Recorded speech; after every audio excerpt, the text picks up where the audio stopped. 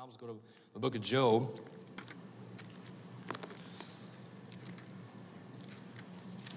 Job chapter 1.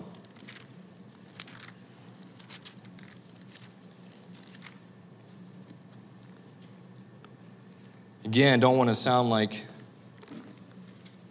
got to say it just to say it because you need something to say, but truly honored, truly privileged, truly love this place to be a part of it, and learned so much. Still got a long ways to go, and thankful for Pastor Schott and the opportunity that we've had here. I don't take it lightly. One moment that we've had here, many of us, we've grown closer to you as more than even friends. We got family here, and we're thankful for that. Thank you for reaching out to us. When we first came here, we didn't know anybody, and it was only a matter of time before we felt like we were home and that we were, felt loved, and we appreciate that. I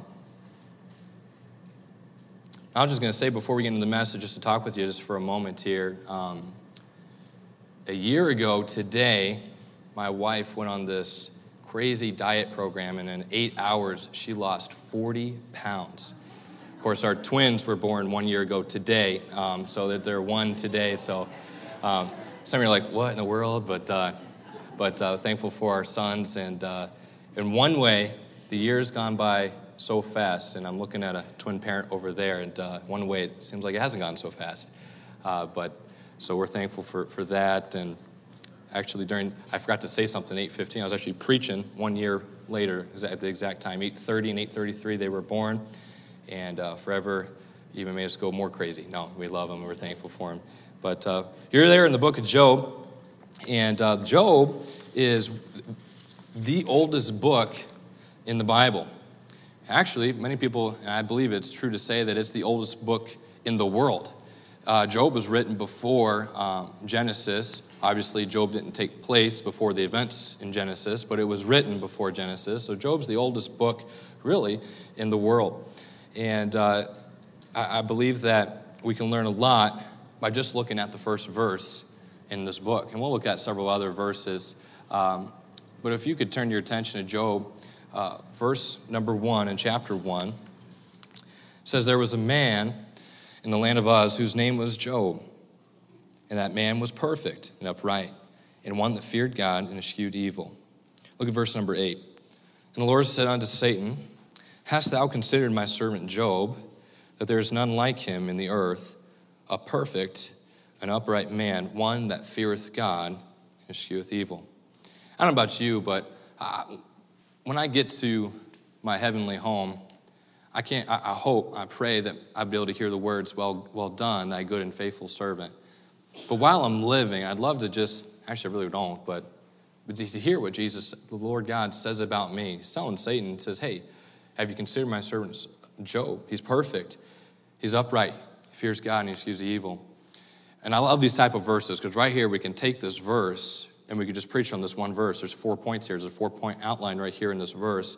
We're not going to do that, but by way of introduction, if you could just notice back in verse number 1, Job, there was a man, he was perfect. That perfect, I believe many of us understand, but for those that, by way of review this morning, doesn't mean he was perfect and he didn't do anything wrong, doesn't do anything wrong. Perfect means that there was a completeness about him. There was a maturity about the servant here, Job. Said he was upright. He wasn't compromising on anything. He knew where he was going, knew what he was doing, and he wasn't going to try to let anything mess him up in his path. He was just an upright man, just a good all-around perfect and upright man. The next one, we see that he feared God. This fear is not talking about, I'm afraid of God, I'm afraid what he's going to do to me. We see that in other places of Scripture by fearing God for what our sin does to him and how he'll judge us. But this fear is talking about a holy reverence towards God. He had a holy reverence towards God, and he saw God for who he is, and we know who he is, but not only did he see God, but he worshiped him. He lived his life in holy reverence towards God. And also we see here that he escheweth evil, and that was just a fancy way of saying he hated evil. Not just didn't like it, didn't want to be a part of it. No, he despised it. He hated it, wanted no dealings with it, didn't want to even be around something that even looked the part of evil. Job, as many of us know the story and all the things that take place really in the first 3 chapters, is just crazy, the things that happened to him. We're going to touch on many of that. But I see through the book of Job that, man, he was a broken man. He was broken. He went through some despair and some suffering. He went through some spiritual and satanic attack in his life. And we'll touch on some of those points. But look at this. In verse number 13, chapter 1 in the book of Job, it says, "And there was a day when his sons and his daughters were eating and drinking wine in their eldest brother's house, and there came a messenger unto Job and said, The oxen were plowing, and the asses feeding beside them, and the Sabaeans fell upon them and took them away. Yea, have they slain the servants with the edge of the sword, and I only escaped alone to tell thee." Right there, we could stop, say, oh boy, what a thing that we couldn't even imagine. Maybe some of us could, but to get this news, I'm sure he was in utter shock.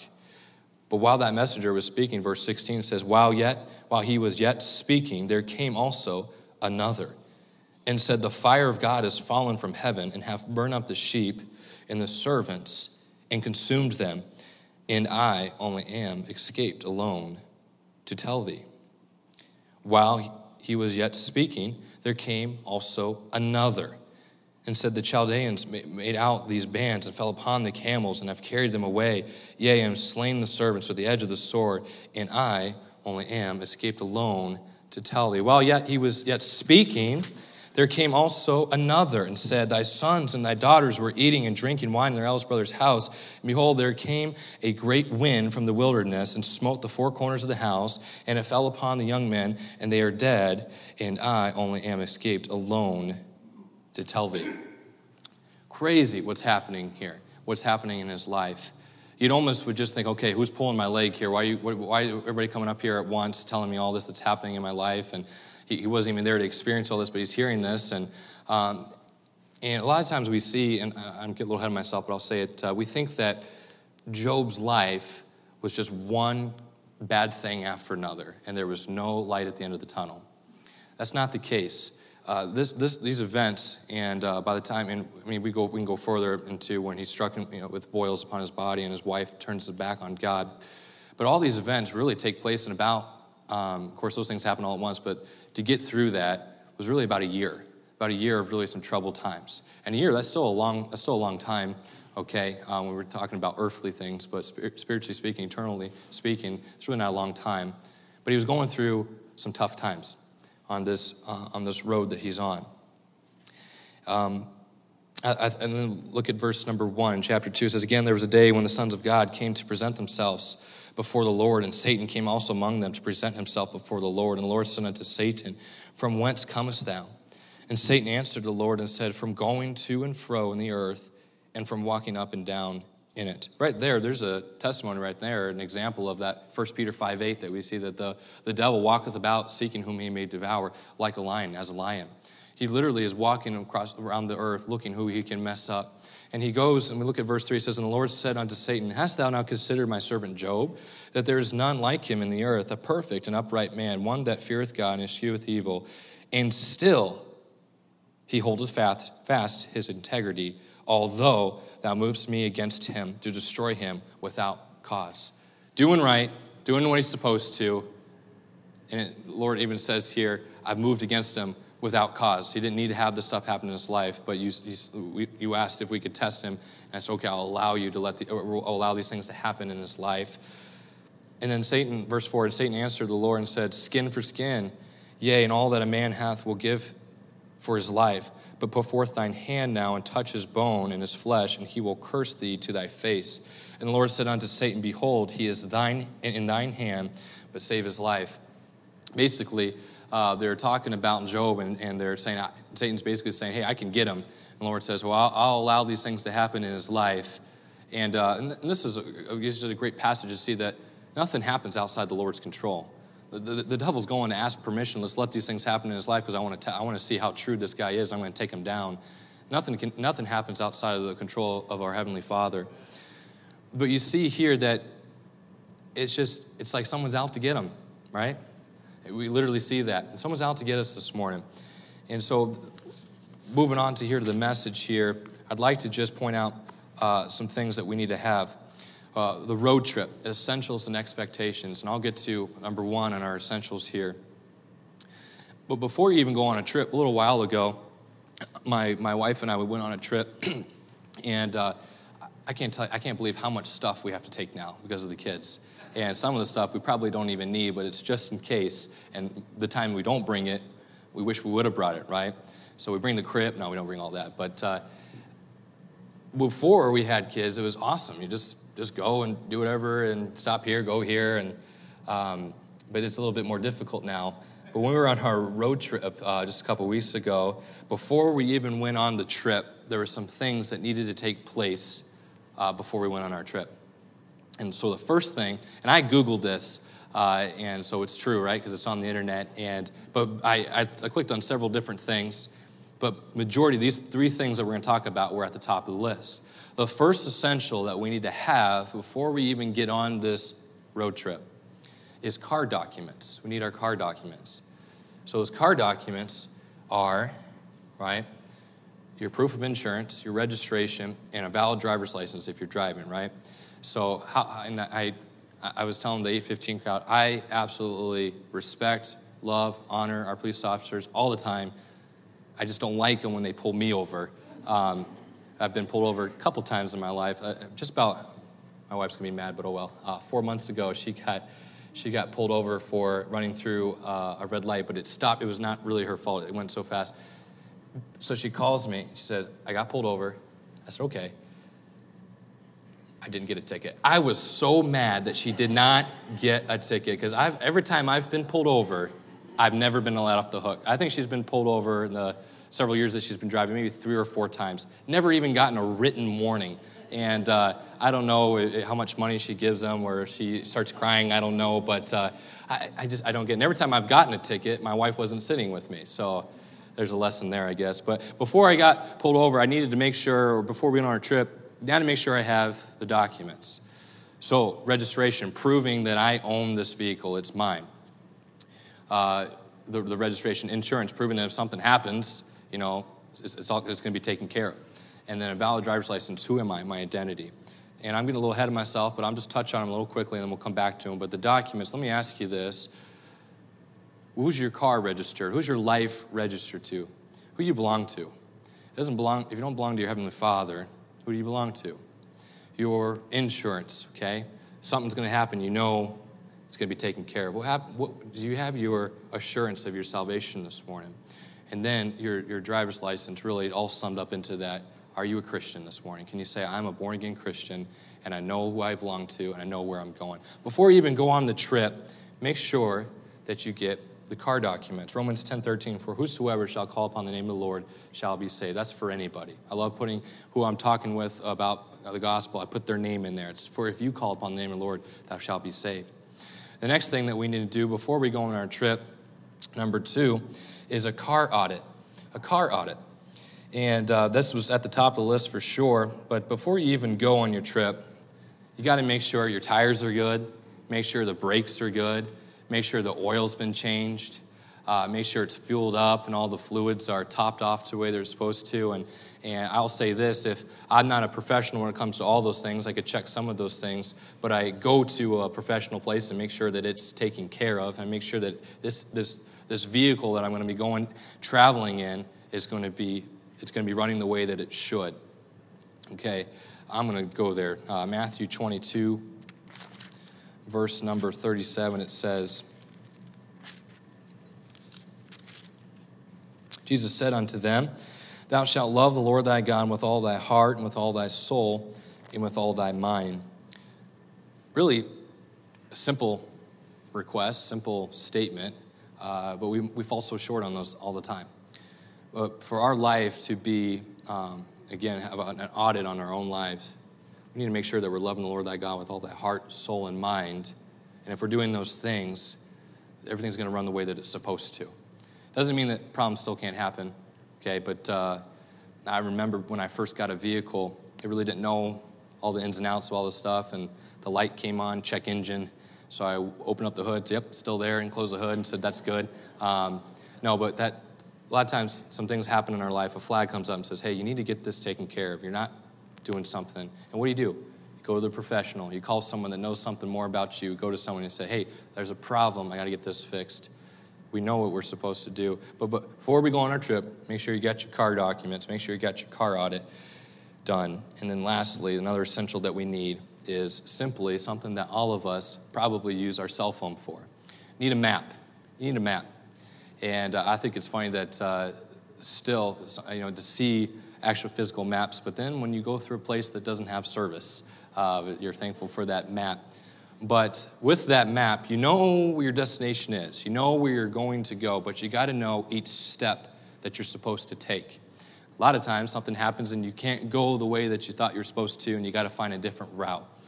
And that map that we have right here is the Word of God. And again, nothing new under the sun. You know all this.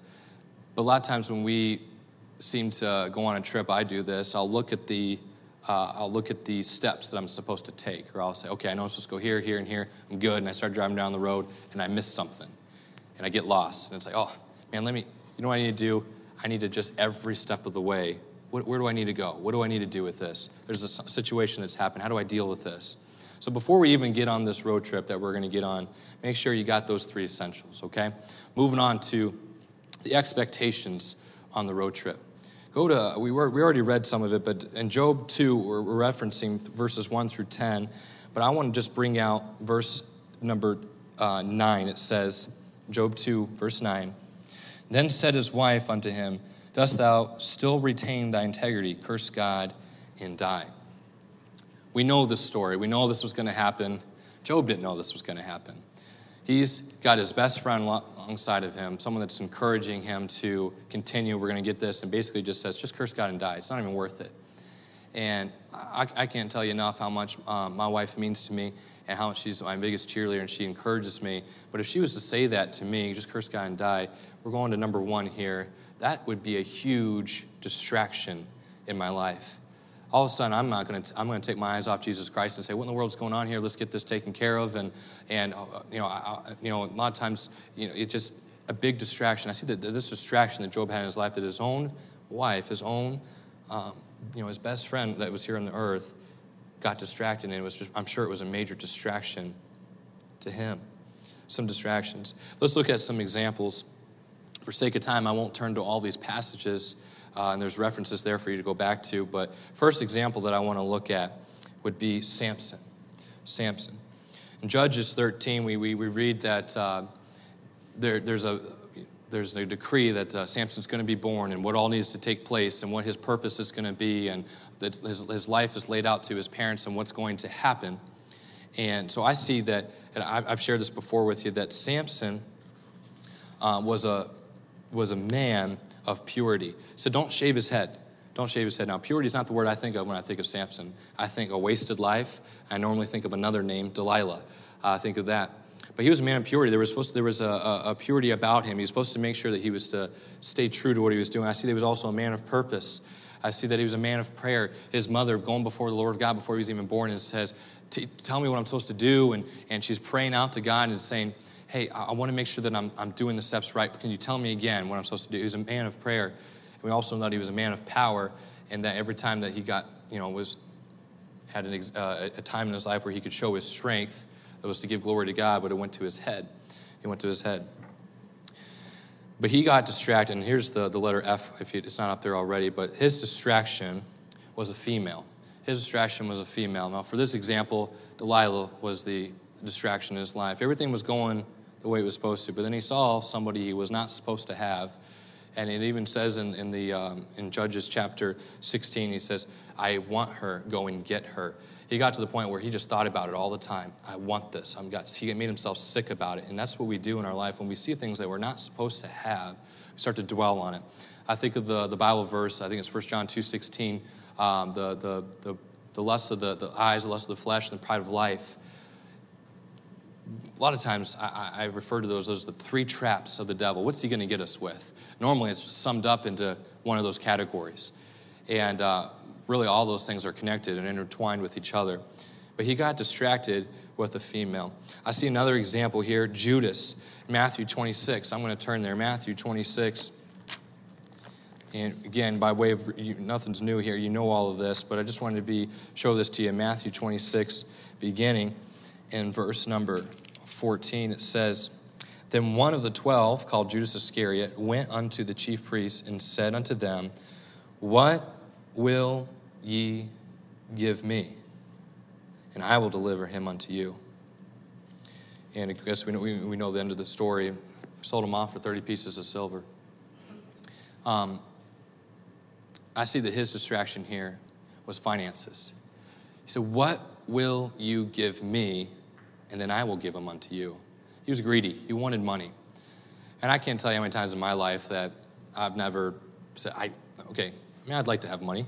But when we start to become consumed with that, and that's all that we ever want, and we get, and I think about just the simple fact of, I got this bill that's in my life. I got to work overtime. And I'm just going to say this. I know that everybody's got a different job, occupation that they need. And I know that sometimes it calls for us to maybe miss church for certain reasons or not. But I believe that if you can control it, you should try to control that. Try to protect that time that you can have with God. So, I meet every day with the Lord. That's good, but there's something about being around God's people in God's house, hearing God's word, and being encouraged. And again, I'm not trying to make someone feel bad that's not here. But a lot of times I remember that in my own family growing up, a certain financial thing that came up. Man, I think it would have been a lot easier to deal with it maybe yourself, in your own way. It says, maybe I should work overtime to pay for this. I'm going to have to miss church, but I'm going to work a whole lot more just to get this. I remember many times just a financial thing that was met in our life that was out of the blue.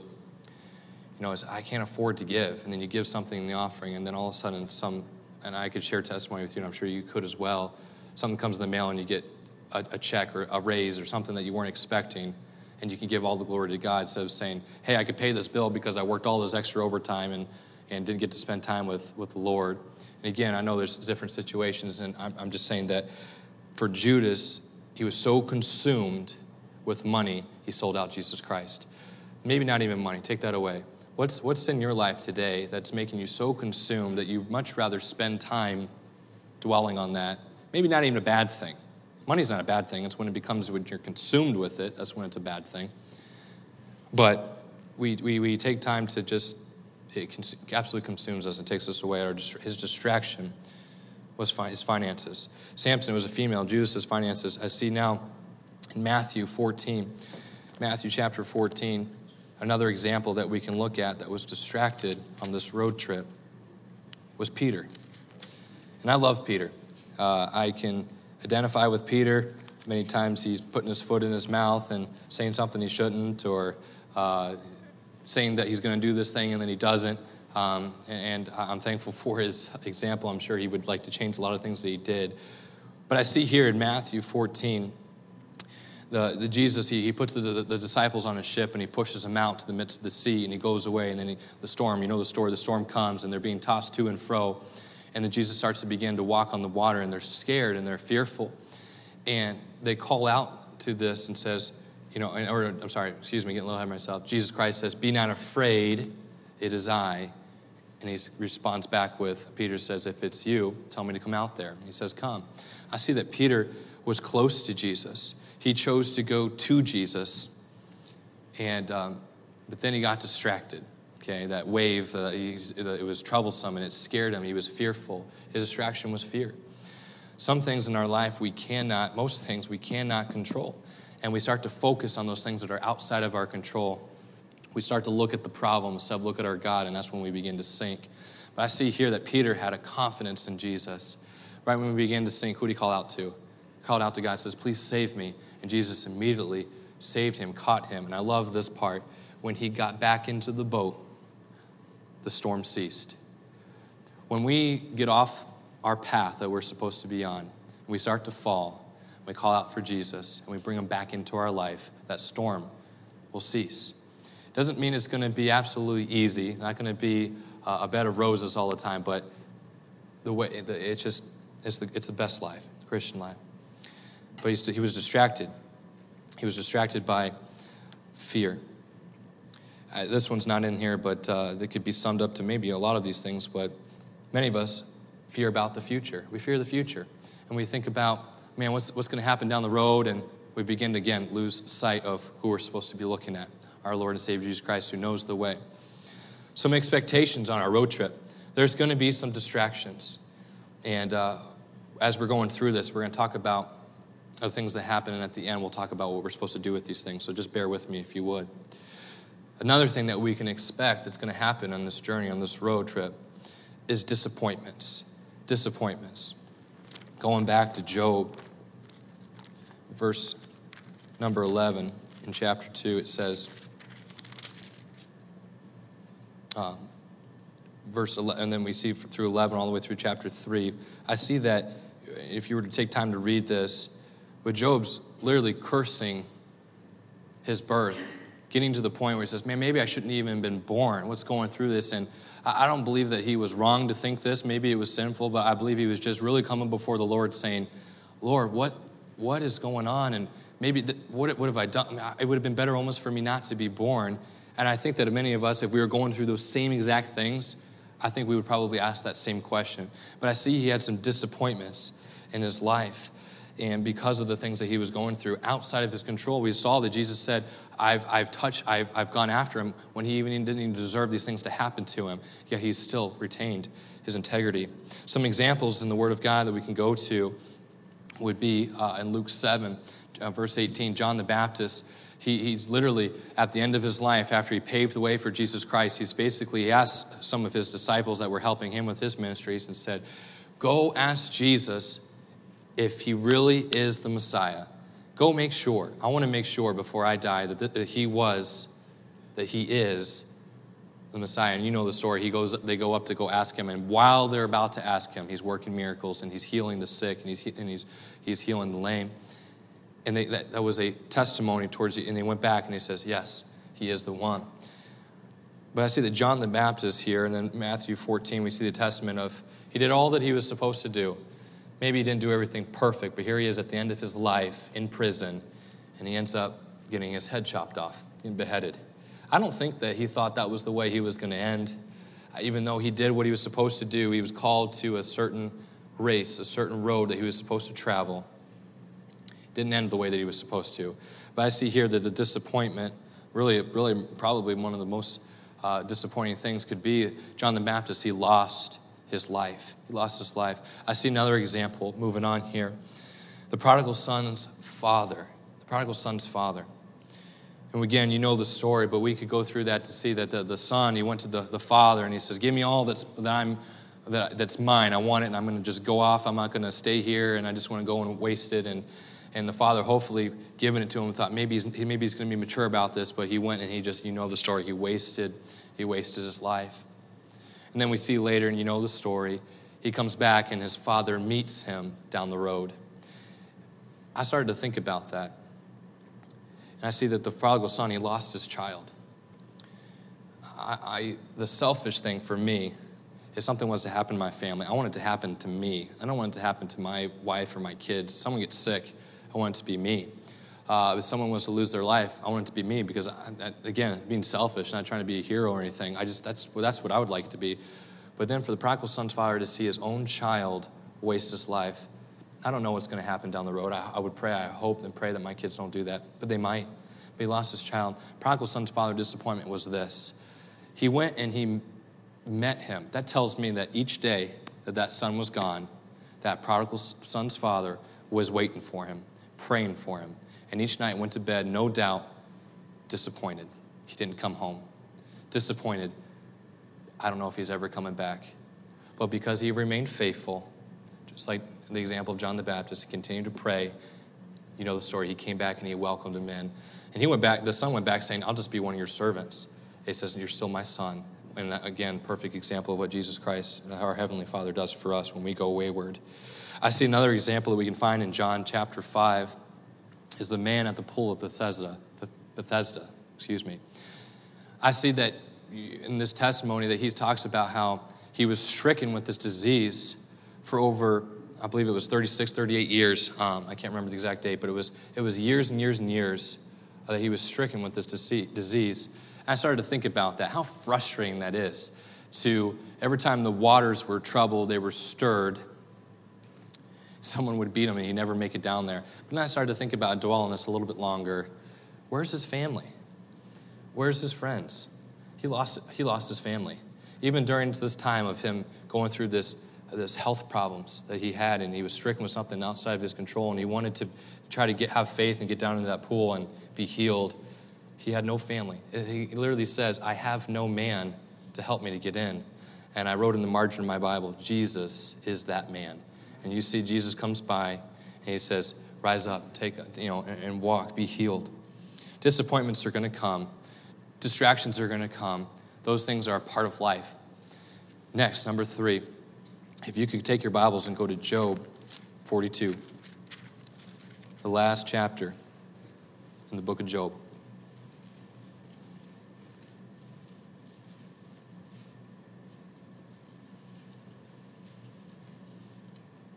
Job 42, I want to just read one verse here in verse number 12. So the Lord blessed the latter end of Job more than his beginning. For he had 14,000 sheep and 6,000 camels and 1,000 yoke of oxen and 1,000 she-asses. He also had 7 sons and 3 daughters. The Lord, and you know the testimony, you know the story. We've all heard it. Okay, it's basic Bible stories that we've heard.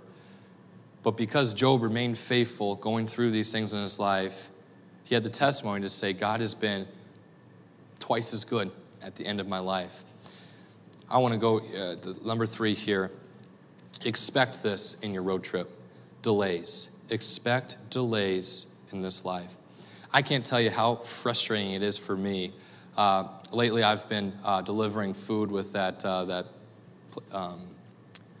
app called Grubhub. I don't know if anybody's ever used that, but I've been delivering food that way. So I have to go up East Main Street a lot of times. That, I don't know if anybody else can attest, I hate that street. There's too many stoplights. I literally hit every single one, every single time, and I told the Lord, I said, I've learned my lesson. I don't need any more red lights. And it's frustrating when it's late at night and I'm delivering food, and I get a red light and nobody's around. I'm literally pulling up and it's green, and as soon as I get there, it turns red. It just frustrates me.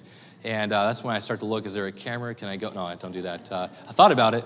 But I don't like delays that happen in my life. Maybe there's something I'm told that's going to happen, and to me, okay, I've been told, I think it needs to happen right now. My wife and I have learned the hard way that when we're planning to go to the park, don't tell Reagan until you're getting in the car to go to the park, because things happen. There's been times it's like, hey, let's be good today, and I'm bribing my kid. Let's be good today, no fussing, no fighting, and because at the end of the day, we're going to go to the park. And then all of a sudden, it starts raining. I didn't know it was going to rain. And you got to explain to her, we can't go because it's raining.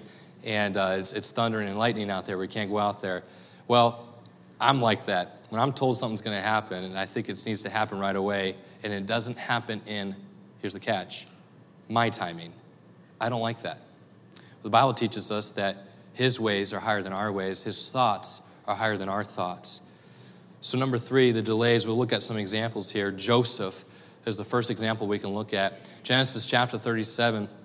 He dreams that dream that we all know of. It basically goes to his brothers and says, one day you're going to bow down to me. I don't know how many have brothers in here, but I bet you if your brother came to you and says, one day you're going to bow down to me, you'd say, get out of my face, get out of here, no way. And these guys, they hated him and said, because, man, we're gonna get rid of you. And they sold him into slavery. You know the whole story. But from the time he had that dream, okay, and all of the events that took place, slavery, Potiphar's house, the prison, then back to the palace, it was 15 years from the time of when he dreamed that dream, and then it took place. Now, for me, I think about this. I'm 26, going on 27. 15 years to me still sounds like a long time. I'm walking down here because it's too hot up there. It still seems like a long time, but as I'm getting older, it doesn't seem so long. I remember when I was in 8th grade, and I've shared this testimony this morning, And you got to pray for my wife. She grew up in a pastor's home, so she was constantly a sermon illustration. And now she's married to a guy that preaches every once in a while, so I have to use her. And she thought she'd get away from it. But when we were in 8th grade, I told her that I liked her. And finally paid her enough money to like me back. But her dad was the pastor, and he said, no, absolutely no high school dating. And it's like, okay, the whole church is going to list it. No. Everybody else dated, but the pastor's daughter couldn't date, so I couldn't date her. So I remember in 8th grade telling her, 5 more years till we can date. Those 5 years seemed like forever. It took forever. And then when we got to that point where we were allowed to date, then my father-in-law said, okay, you're allowed 10 text messages a day and 10 minutes on the phone. What? I've been waiting 5 years to do this, and you're still constraining this relationship. And then you know the story that when I went to college and we were 2,500 miles away, then he allowed us to date. I don't know why he didn't trust me or anything, but then I remember another time he said, okay, you're allowed 60 minutes on the phone. I think we went 61, maybe 62. He said, okay, one more chance, and we're going back down to 10 minutes. I said, okay. So I think we got off at like 50 minutes, so let's not go over. But that 5 years, it seemed like a lot of time. I can't believe now I can say that it's been 8 years since I've graduated high school. It's been over 4 years since I've graduated college. It's been 4.5 years since I've been married.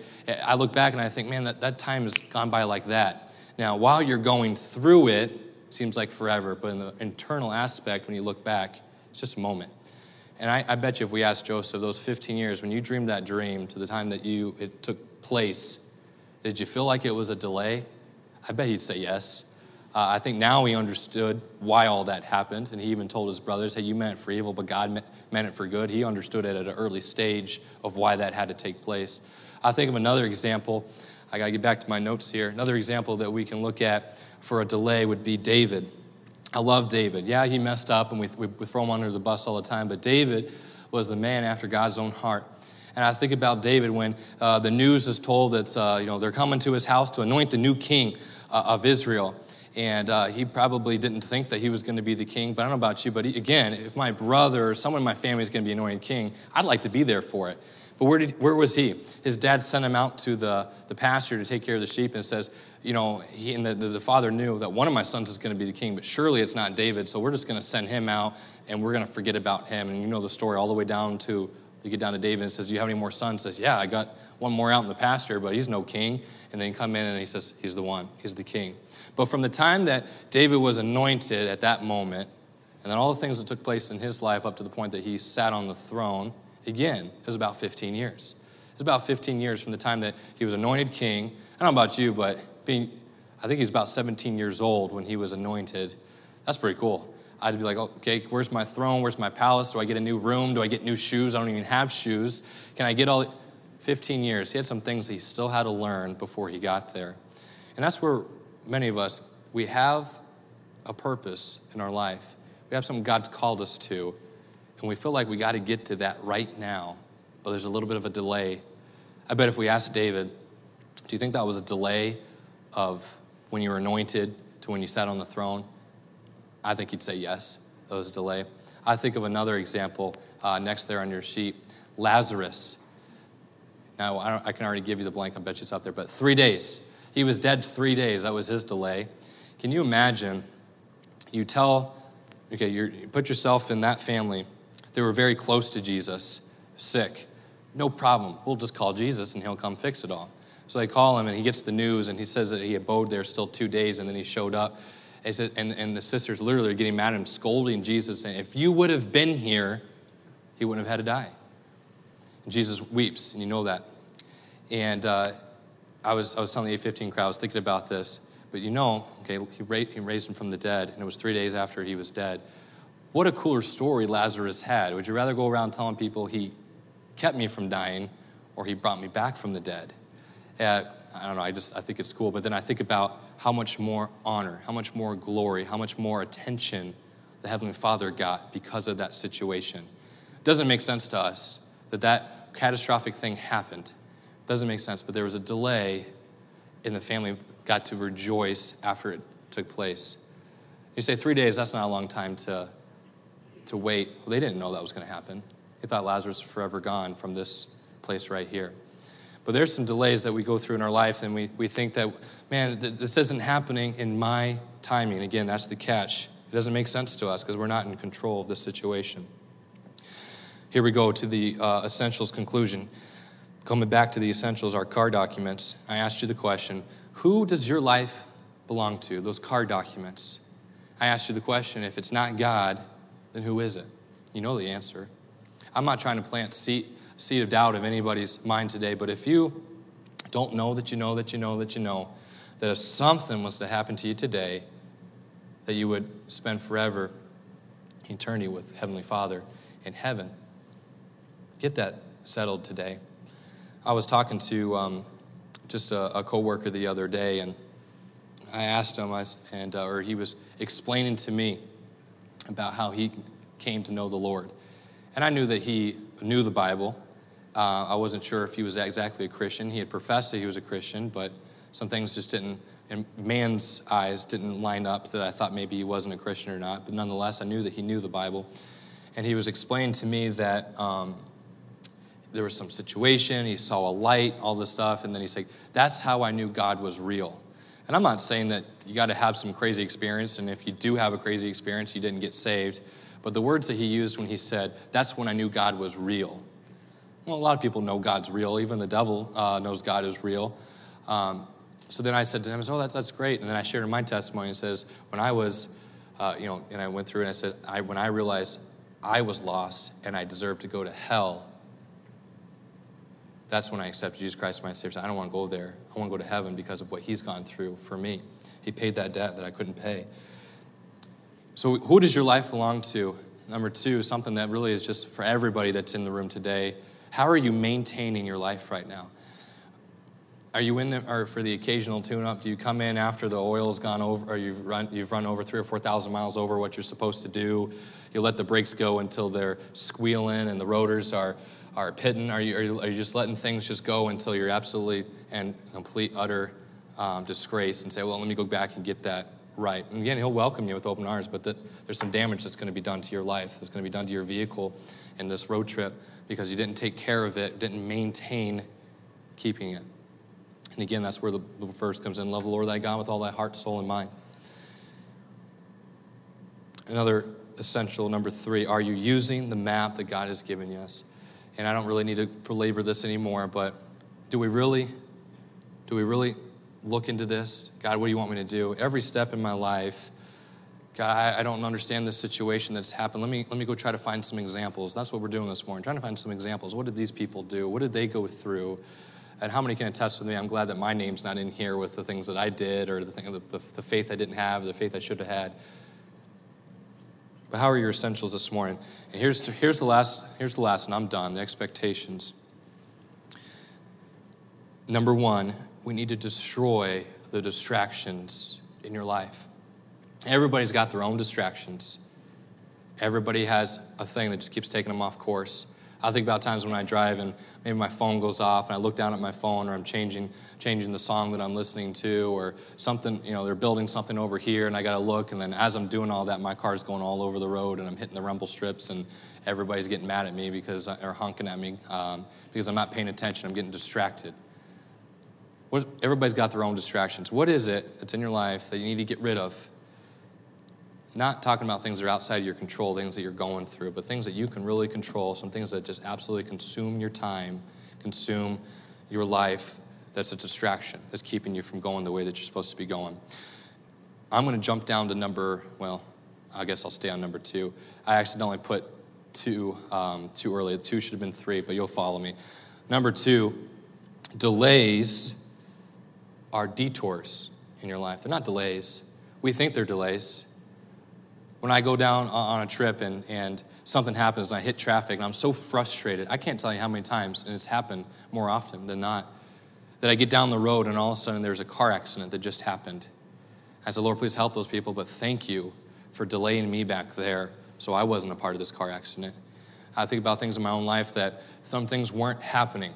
I'll use the illustration of I remember when my wife and I first got married, we were looking for a house where we were going to live at, and we found this really cheap house that really was gutted from the top down. We thought, we could put our own touch on this, and we were so excited about this. and someone came in higher than us, and we were so disappointed that we could not get that house. But later we didn't realize that about a year and a half later we were going to be moving. It would have been, to us, it would have been a heartbreak to leave something that you put so much work into.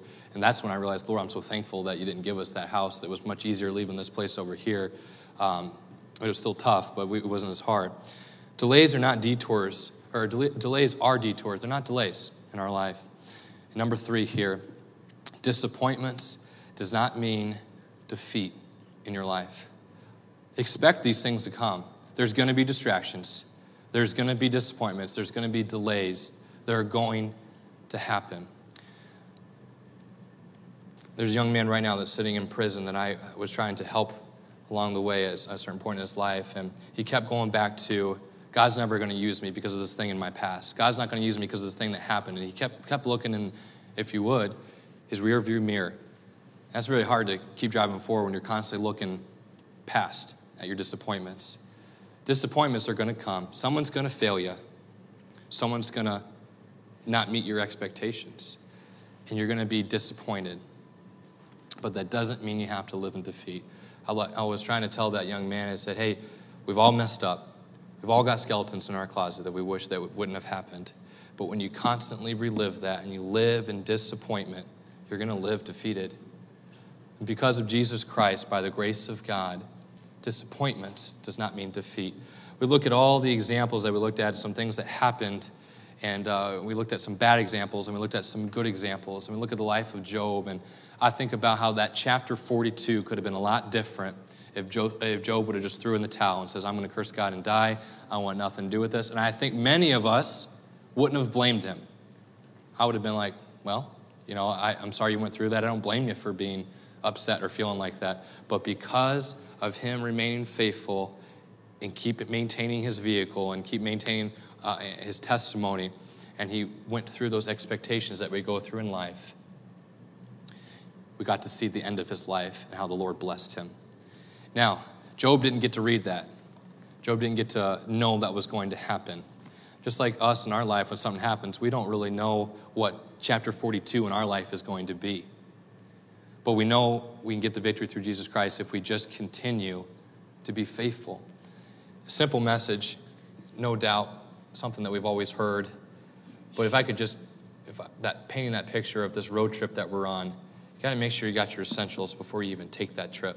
Once you got that down, and a lot of those take work, the maintaining your vehicle and to continue to look at the map that God's given us. You got to constantly, every single day, make sure that we're doing that all right. And then when we go on our road trip, those things are going to happen. It's just part of life. It's going to happen. And I look from the youngest to the oldest in here. We can all share testimonies of these exact things that we talked about that's happened in our own life. Some we might look at and say, that's nothing. Well, that's everything to them at this point in their life. We got a long ways to go. Really summed up into just one word: remain faithful.